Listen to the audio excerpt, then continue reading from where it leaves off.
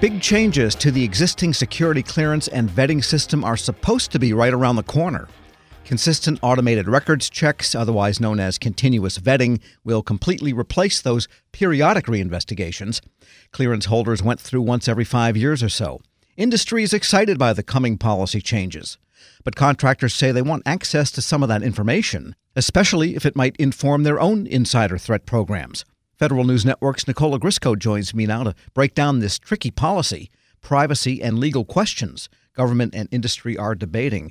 And that is a sticky one, isn't it? Because industry could use some of that information. I hadn't thought of that angle. Let's start with what is the big problem here. What is industry trying to solve? Well, there are several thousand cleared defense contractors, and per, I think, actually Obama administration policy, and this is something that contractors have been working on for years to set up, these companies are supposed to have their own insider threat programs, again, if they're part of the cleared defense industrial base. And, these companies, they do their own research, they develop their own programs, and, government works with them, obviously, to, meet mission priorities. And the argument that we're hearing from these companies is that we don't want our information, our employees, to be harmed or exposed in, however you might want to think about it either. Kevin Phillips is the president of Mantech, and I think he breaks down the problem pretty well here. So whether you expect me to or not, I have to protect information. Congress expects me to. The executive branch expects me to. So I'm asking, how do we get the information so I can do my job, or expect the people within my company to do our job? That's the request, right? We also have people on site who have access to data, and they have access to enduring secrets. Yet we don't get information from people on site if their behaviors are bad because they can't be shared. We interviewed Edward Snowden. We didn't hire him, but there were no bad indicators. How do you think that makes me feel as a CEO? Bad. We interviewed Harold Martin. We didn't hire him. There were no bad indicators. Bad. We can't have that as a community. We just can't. That's one lucky guy looking at the people he avoided. But that's an interesting point. It's almost like medical data. What is the holdup, and why wouldn't the government share this information? Well, I think there's a couple things going on here, Tom. I mean, one, agencies themselves are not, it varies across the board. The intelligence community has a well-established insider threat program. The Defense Department does.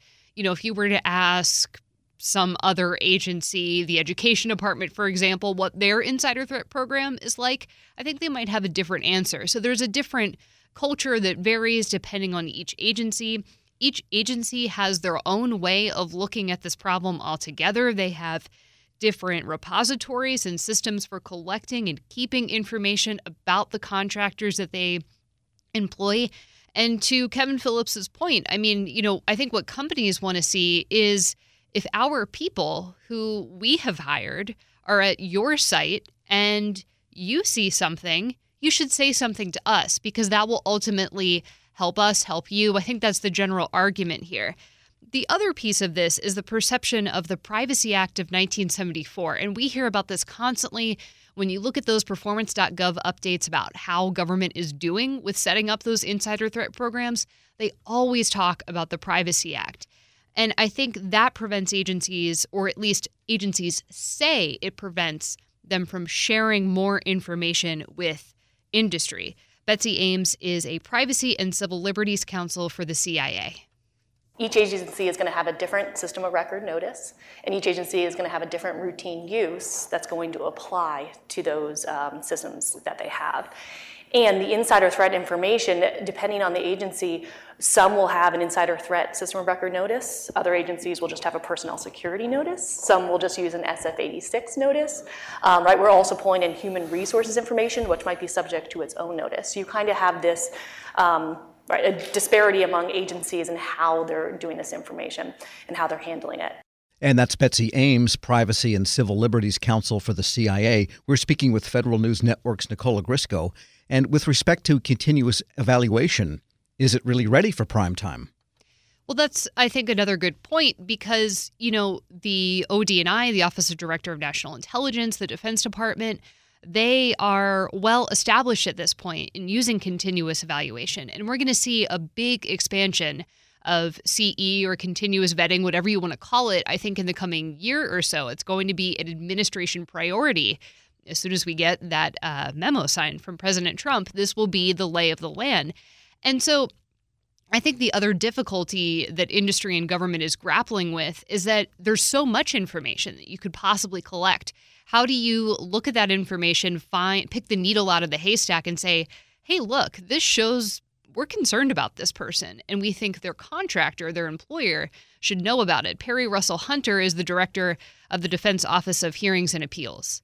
The premise behind continuous evaluation was always that when we discovered something that was of significance, it would feed into an expandable, focused investigation. And so that premise is important because we're not talking about information sharing of all information. So all information is not created equal. And I think that's probably the best answer to Ben's absolutely correct point about the fact that we're already authorized to share information with industry. The real question is, should we?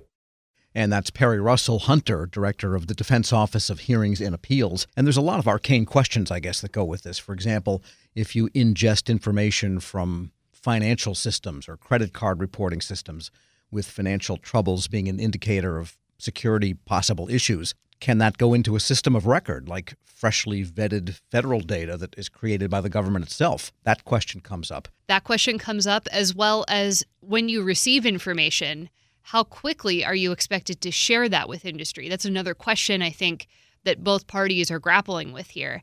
And, as far as what the next steps are for this, I think we're at the point where government and industry are starting to coalesce around the idea that it's maybe less about the Privacy Act, it's less about the law, it's not a legal problem, it's more about the policies that they develop around the law that answer some of these questions. How quickly are we authorized to share information? Do we share everything? Do we share some things? Who chooses what we share with industry? Those are some of the questions that a legal working group is actually looking at. I think they're trying to develop answers to this. Of course, this is going to take a while. I mean, continuous evaluation, all these security clearance reforms that we've been talking about, Tom, they're going to take a while too. And that's why industry is interested in solving this or getting this conversation started sooner rather than later. Because in theory, continuous vetting, continuous evaluation is supposed to be right around the corner. Yeah, and I think it's good that ultimately government agencies are conservative about how they approach the Privacy Act.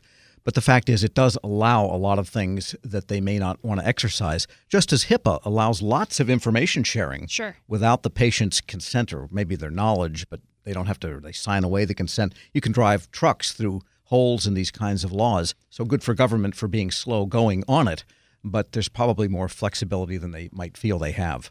Yeah, and Tom, real quick, you brought up, I think, another good point. Does the person in question, what authority do they have? Do they authorize this information to be given out? Can they appeal, the release of that information? What does that process look like? Again, another question that I think is going to have to be tackled here. Federal News Network's Nicola Grisco, thanks so much. Thanks, Tom. Check out her stories on this at federalnewsnetwork.com.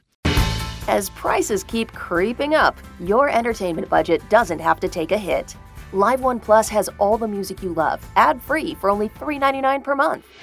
Dive into Live One's massive library of songs, listen to curated playlists, or create your own. Check out exclusive artist-hosted stations and do it all for the best price in streaming.